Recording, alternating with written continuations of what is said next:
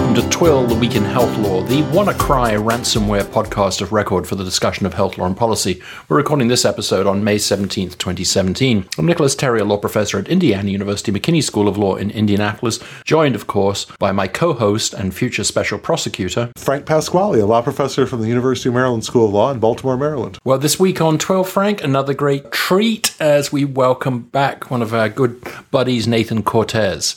Nathan is a Gerald J. Ford Research Fellow and the inaugural Adelpha Botelho Callejo Endowed Professor of Law in Leadership and Latino Studies at Southern Methodist University at Dedman School of Law. He teaches and writes in the areas of health law, administrative law, and FDA law. His research focuses on emerging markets in healthcare and biotech, mobile health technologies, and big data analytics, regulating innovation, immigration, federalism, and alternative modes of regulation. Nathan, I had to look up when you were last on the show, although, believe me, your work comes up often, and we cite you in our show notes. And it was episode 10, which we released in April 2015. Wow. So that's 87 shows ago. So a massively welcome return, and great to have you back. Yeah, it's wonderful to be here. I'm really flattered that I was one of the first 10 guests on Twill. I can say I knew you guys when you were just starting out. And before you became pod rock stars. Well, of course, when the secret history of Twill is written, probably my retirement project, an alternate narrative might well be that we just invited people that we didn't think anyone would really care about, because we were only going to do 10 shows anyway. No, I think actually, and my grandiose Walter Mitty alternative narrative will be that the Twill number will ultimately become the health law and policy equivalent of the Erdos number in math theory. So we will, we will see. It's actually a timely thing to say, given that our 100th show is coming up, Frank, that those folks like Nathan and Nikki Huberfeld, who came on those early shows, had to put up with some pretty awful technology and amateurish behavior, certainly by me, and were really generous with their time to support a very new endeavor. Absolutely, yes. Well, we're going to spend quite a lot of time today talking about the American Healthcare Act, the AHCA, and maybe a little background to start us off. And it's complicated, as someone said recently. So either of you please jump in when I make some horrible error in the narrative that follows. First of all, dear listener, just in case you do not hear these pods when they're first published, you'll need a little timeline as context. As I noted at the top of the show, we're recording this on May 17th. It was on May the 4th that the House of Representatives passed the American Healthcare Act. And as I recall, we don't expect the revised CBO scoring on it, I think, until May 20th, because that's a task that's even more complicated than usual, because the scorers have to estimate, amongst other things, the number of states that might ask for waivers of some of the ACA provisions. So the bill that was passed by the House was the original AHCA plus some managers' amendments. That was the bill that was not presented for a vote. Then when it comes back, zombie-like, added to the HCA and those managers' amendments were the MacArthur amendments, allowing for state waivers for essential health benefits, different types of age rating or age banding, as it's sometimes called, and also waivers of community rating. And then the final amendment was the Upton Amendment, which added some additional money for upsized high-risk pools.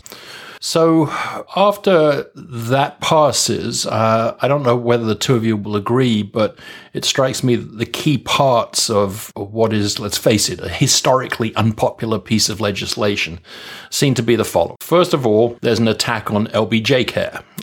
It phases out Medicaid expansion and changes Medicaid to block grant or per capita caps. And as a result, also therefore got to cut the ACA taxes that paid for the expansion. And for those of you who think Medicare was saved, there's a whole emerging narrative about what happens to Medicare, Medicaid dual eligibles if that Medicaid program continues. There's a great Commonwealth brief brief on this today if you want to pick up on that, but all sorts of questions about, well, if the dual eligibles, behavioral health, nursing home, community-based services, etc., go away, then they're going to end up in hospital stressing Medicaid. As I say, a whole different story. The second sort of major moving piece here is it replaces the mandate, the individual mandate, with sort of a mandate light. It removes the individual mandate but penalizes those who don't maintain continuous coverage. Third, it creates a high-risk pool fund for states to provide insurance subsidies for those with pre-existing conditions. Why would they need that, you say? Because if the Act protects those with pre-existing conditions, such a pool fund would not be needed. But by sleight of hand, if we allow states to waver out on and return to medical underwriting, a particularly obnoxious sleight of hand, that one, then the pre-existing condition essentially becomes illusory. Fourth, it substitutes the ACA subsidies based on federal poverty level with age-based subsidies. It also repeals cost-sharing subsidies. Another sleight of hand, because even low-cost insurance is pretty useless if it has a very, very low actuarial value and you don't have cost-sharing subsidies. Fifth, because of the MacArthur Amendment, it creates a really fluid, potentially state-by-state system with different age bandings, community rating models, and essential health benefits in different states. One scenario, I suppose, is we could have really skinny plans that add low EHBs to very low actuarial value. Another scenario is that these provisions, plus the lack of insurer interest, will simply kill the individual market stone dead. Another scenario, if your glass is half full today, Frank or Nathan, is that all this innovation and waivers might create many, many Hawaiis or the almost Vermonts or some of the directions that maybe California is going towards. So that's how I see the thing that came out of the House. I think that's a really nice summary of what the AHCA did. And one important point that didn't receive a lot of attention when the ACA passed, and something that might be tied to the ACA in the new healthcare bill, is the delegation of responsibility to states and to HHS. So I remember a really good Atul Gawande piece after the ACA talking about all the experiments and pilot programs and demonstration projects in the ACA and connecting it to early agricultural bills 100 years ago, in which policymakers tried embedding in these new bills basically policy experiments to see what would work. And there was very much the experimentalist idea throughout the ACA with Medicare value-based payment reforms and delivery reforms especially. What you're seeing here, I think, is less in the spirit of let's try to see what works and allow states to conduct almost these natural experiments with different approaches, and more of a punting of responsibility.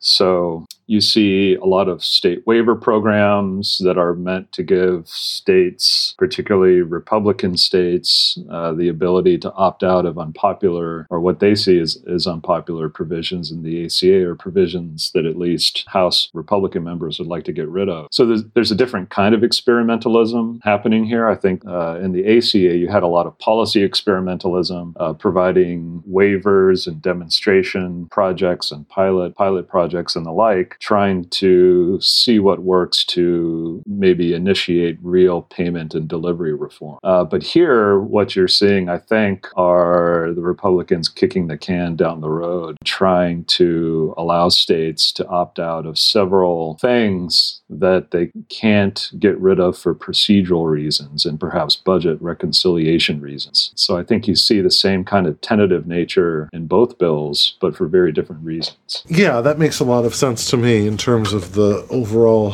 structure of the approach here.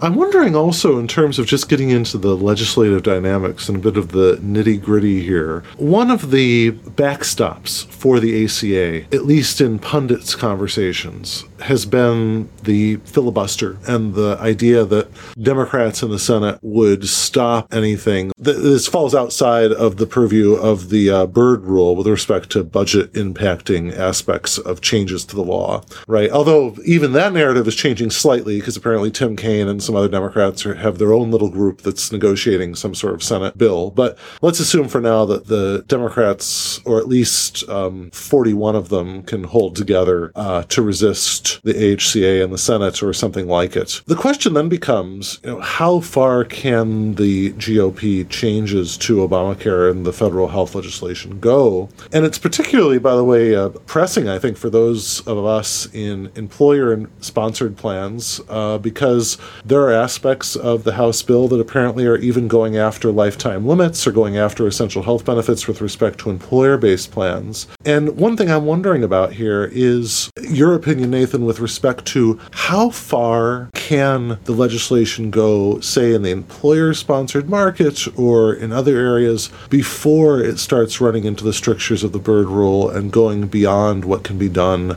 under reconciliation? Yeah, that's a really important question, and I think it's worth spending a few minutes on. So when you look at the AHCA as a whole, it's really oriented at changing insurance rules in states, and it's really aimed at insurance markets. And so I think there's a really good argument that these provisions don't directly affect revenues or outlays in the spirit of the Byrd rule. So, for example, allowing states to seek waivers to comply with essential health benefits requirements, that arguably, I think pretty clearly doesn't affect revenues or outlays directly. It's not germane, or it's merely incidental to the budget as required by the Byrd rule.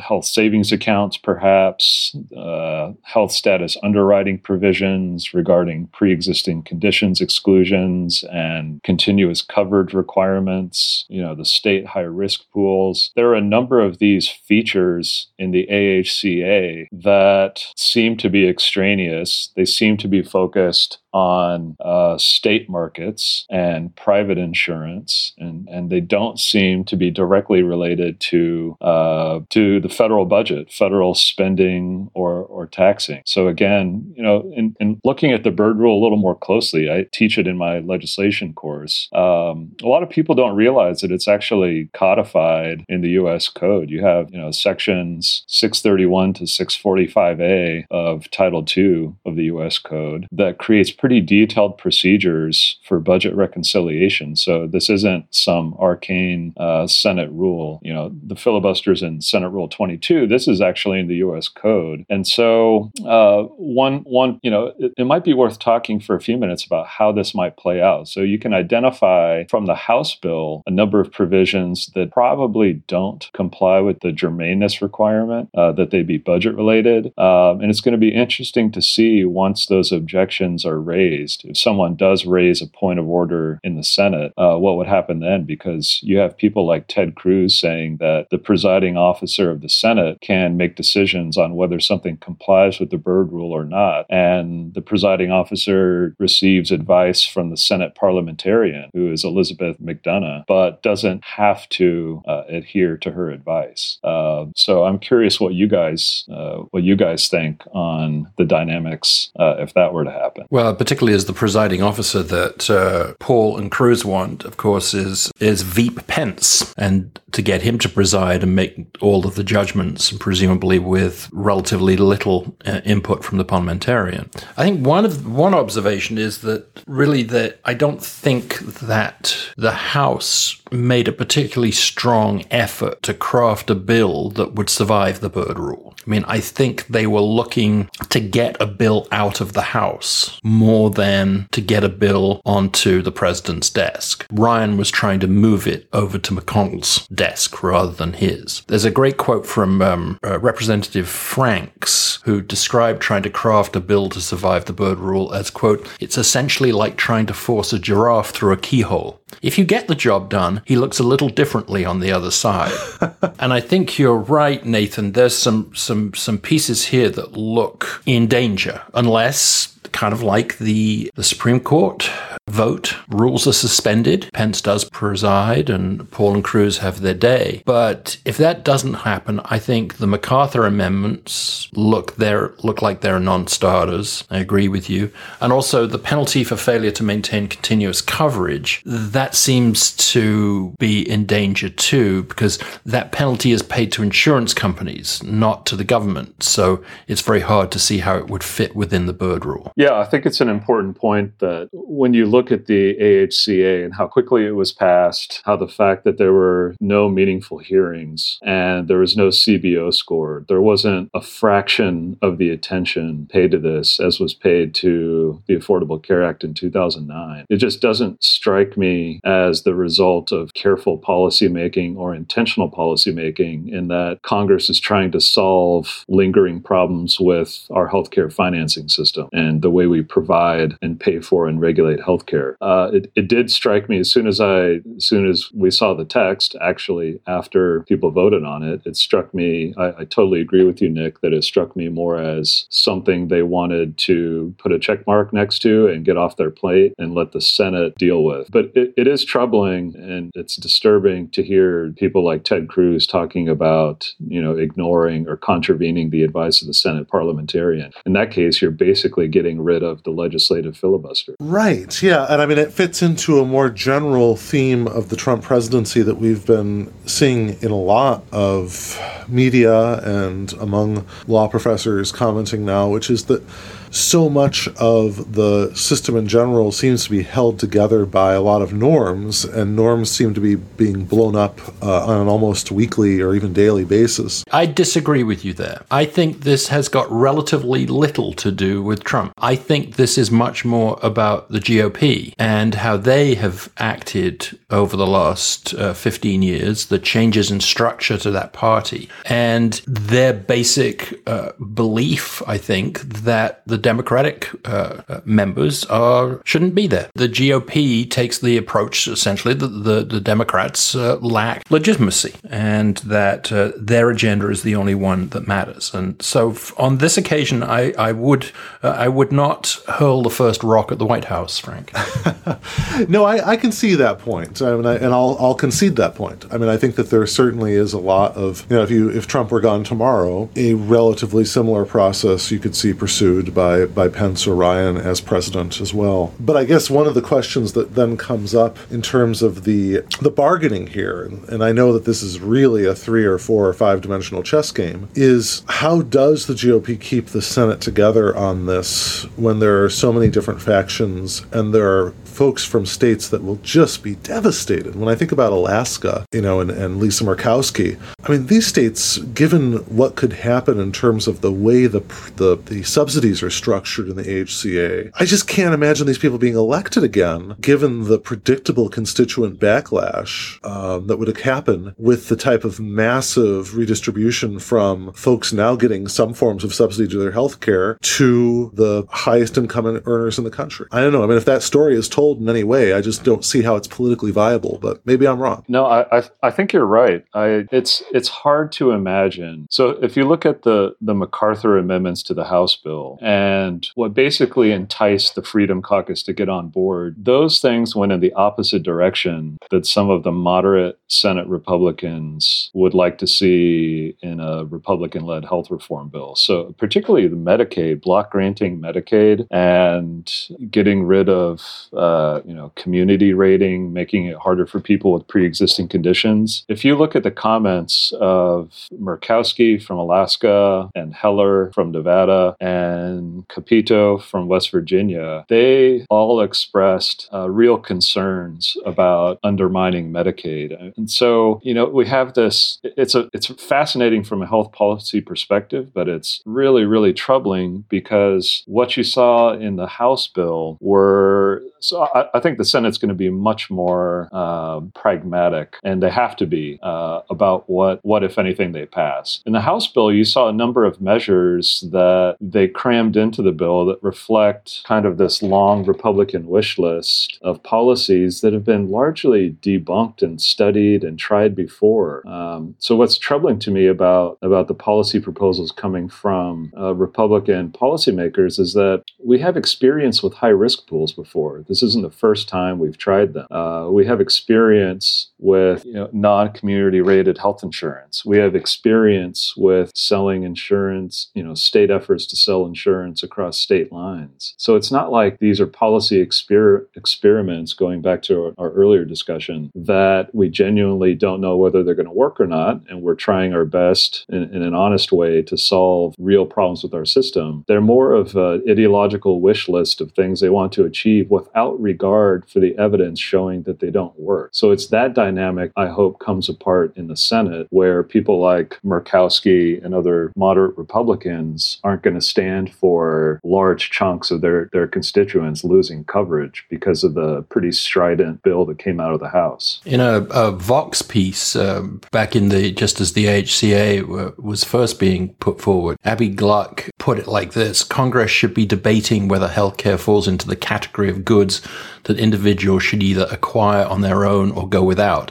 Instead, all of our modern political health debates are about changes on the margins.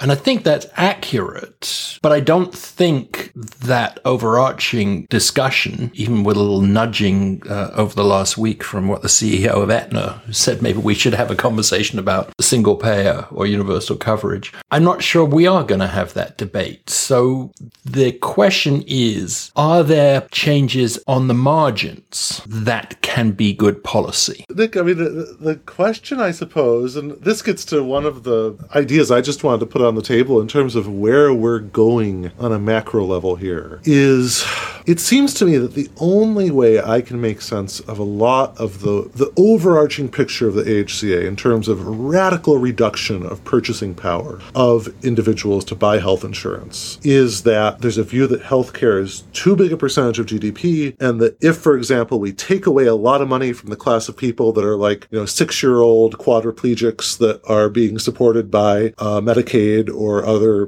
programs, that, nevertheless, that doctors and hospitals will step up and do the right thing and do that as pro bono or do that work for free. And that seems to be maybe the theory behind it, or that, the doctors and hospitals are taking just too much money from the economy, and that, they'll realize this and then, just tone down or how much they're demanding to provide care. And I mean, my concern is obviously that, that won't happen, and that in fact they'll find other ways to make money. And, there's an old hypothesis in healthcare finance of physician income maintenance. You try to cut pay in one way, they'll find a way to bring it back, as Bob Smolt, described in one of our shows recently.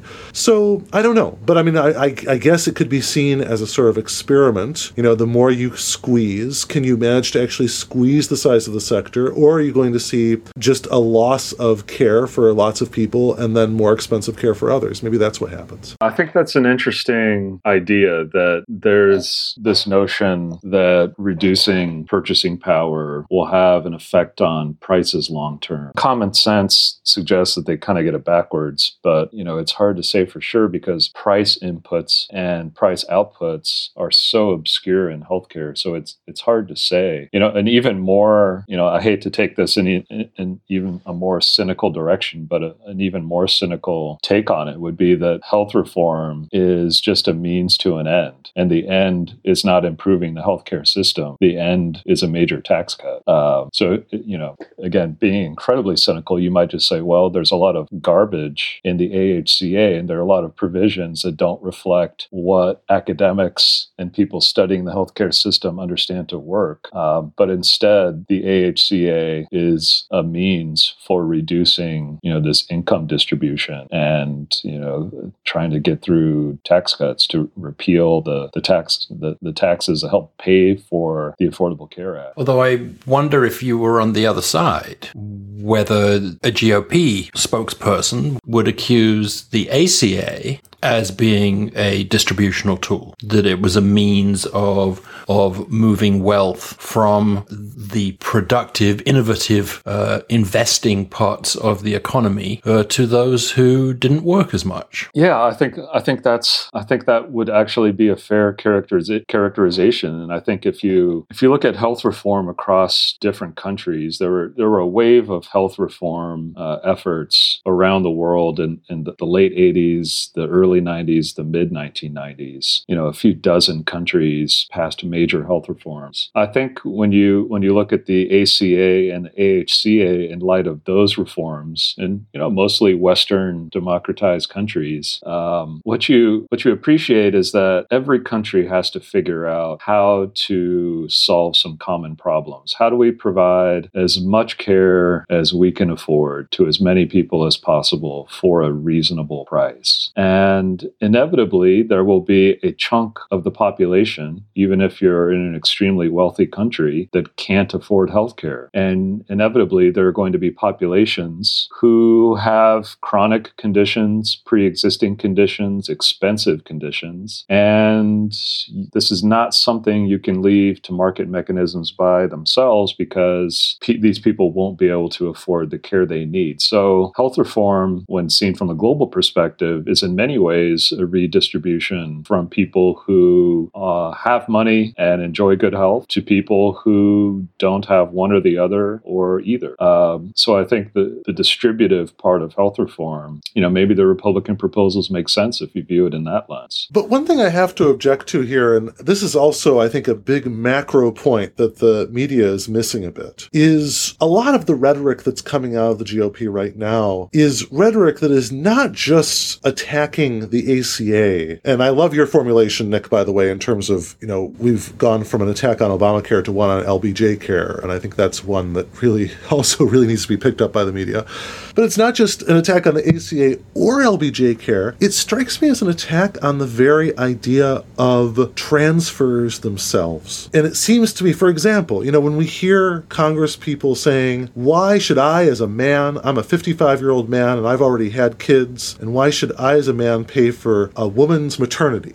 Why am I paying for that? And this is rhetoric that we're hearing increasingly. And we're also hearing from Mick Mulvaney that diabetics, apparently the representative diabetic in his mind is somebody that sits at home, eats a whole bunch of donuts and watches TV. And the question is, why should anyone have to care for or pay for this person? So this sort of logic is not just an attack on Medicare and Medicaid or, God forbid, the social democratic welfare states of Western Europe, their sort of healthcare systems, or the Taiwanese system or something like that. It's not just an attack on the Heritage Foundation-inspired neoliberal technocracy embodied in the Affordable Care Act. It's an attack on the idea of risk-spreading insurance itself, with the subtext that only the dumb, the lazy, stupid people that aren't quite as good a shopper as they ought to be will be opting into these plans where they could let themselves be gouged by pregnant women and diabetics and all the others that aren't living up to their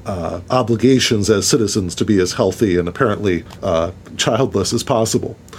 So I just wanted to say that, I think there's something more dangerous going on here. And I think there's something, certainly when I look at, and by the way, one last distributional point. If we combine the fact, a lot of people are saying, the silver lining here is that we could end up with, different Hawaiis or Californias, or that the blue states will get to have their single payer systems and the red states will go their own way. And then that's a sort of modus vivendi that we can all live with. The problem with that approach, though, is that one of the core aspects of the Trump tax plan that helps pay for the sort of incredible giveaway of the pass-through corporations is the getting rid of the deductibility of state and local taxes, right? Well, what does that do? That really makes it competitively unwise for any business or relatively wealthy people to live in states like California, Massachusetts, Maryland, Hawaii, etc. And so that in itself is a long-term time bomb that will blow up the efforts by states to take advantage of the flexibility that would be offered under the HCA. So I think when we look at it overall, there's two dangers here. One is that people are being lulled into a false sense of security that their state will be able to go its own way. And secondly, that it's only an attack on government programs when in fact a lot of what it's setting into motion is an attack on the idea of insurance itself. I'd add to that Frank, I think, is because I think the idea of insurance is part of the more normative sense of solidarity, and that it is, by attacking insurance in healthcare, it's attacking any moral sense of solidarity in society. I think that's right. And one of the things that I also think is a dangerous aspect of the Overton window moving as far as it has over the past couple of months is you even see folks on the so-called liberal end of the spectrum, and I'll bring up Vox again, because I have to say they do a lot of good coverage, but I also listen to the Ezra Klein show, and he was bringing up a proposal by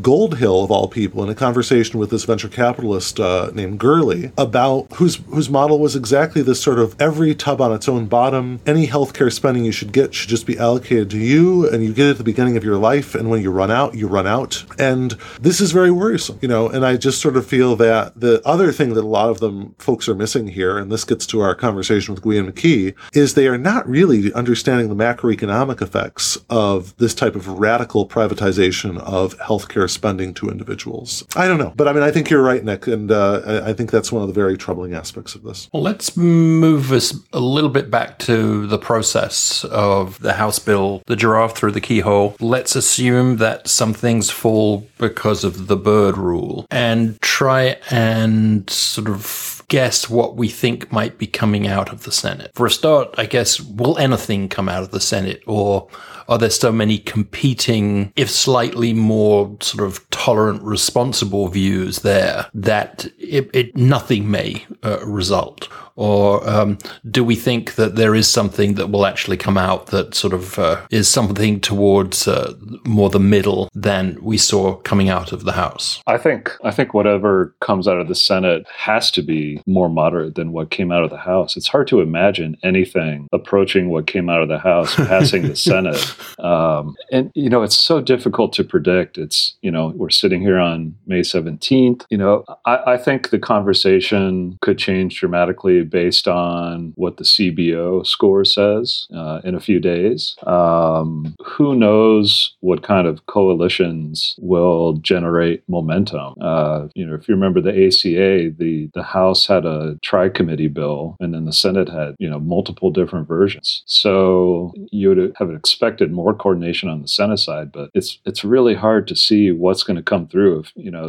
Perhaps you'll see some provisions that could make it through the reconciliation keyhole be moderated in some ways. You might have something, the end result might be a bill that both sides can sell as either moderate or a dramatic deconstruction of Obamacare, depending on the audience they're talking to. It's just really hard to predict substantively what's going to come through, especially with Medicaid. That seems to be a real flashpoint. How much do you, kind of drawing the Medicaid reforms to the broader issues that we were just talking about, the distribution. The old Medicaid system was basically designed for the quote unquote deserving poor. And the ACA changed Medicaid into a genuine health insurance program for low income populations without regard to these deserving poor criteria. And so it's hard to imagine what could happen to Medicaid in the Senate, especially given early signals from people like Murkowski and Heller alike. So we're about to conclude for this show, and I'm trying to think of a wrap-up question, and part of it has to do with the political dynamics here and the sense of either inevitability or evitability of a major move in health policy, of how necessary that is and how necessary folks feel that is.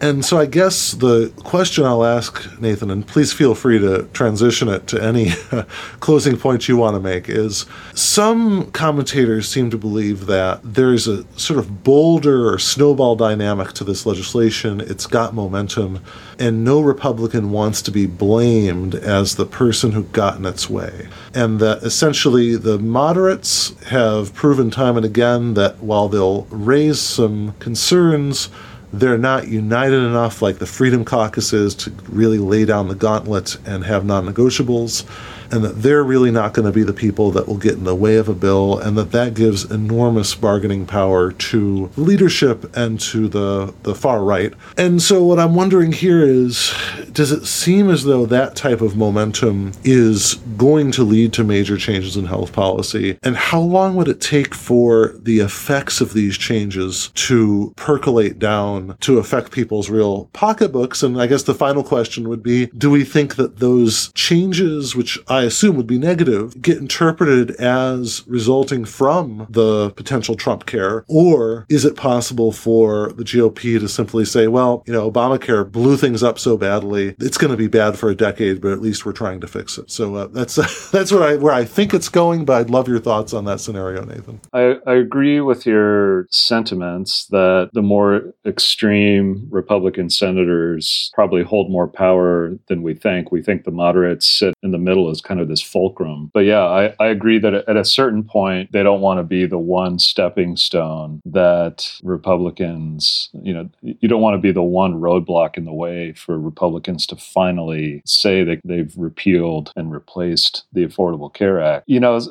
I think things can happen pretty quickly in terms of if a bill passes. One thing the MacArthur amendments did was moved up the tax repeals from 2018 to 2017 to appease the Freedom Caucus people. So, I think the worst case scenario for progressives in the Senate and moderates in the Senate is that a moderate, look what happened in the House. Tom MacArthur is, part of the more moderate Tuesday group, and his amendments were responsible for getting the Freedom Caucus on board. And so could that happen in the Senate where a more moderate member took control and tried to bridge the gap and ended up basically conceding significant territory to the more strident conservative wing that really wants to gut the Affordable Care Act regardless of the fallout. And on that uplifting note, that was the week in health law. A big thank you to Professor Cortez.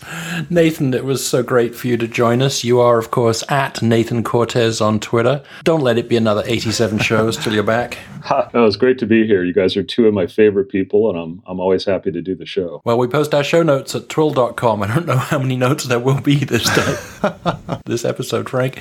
You can contact me at Nicholas Terry on Twitter. And Frank, where can you be reached this week? Please check me out at Frank Pasquale on Twitter. Thank you for joining us, and have a legally interesting but healthy week.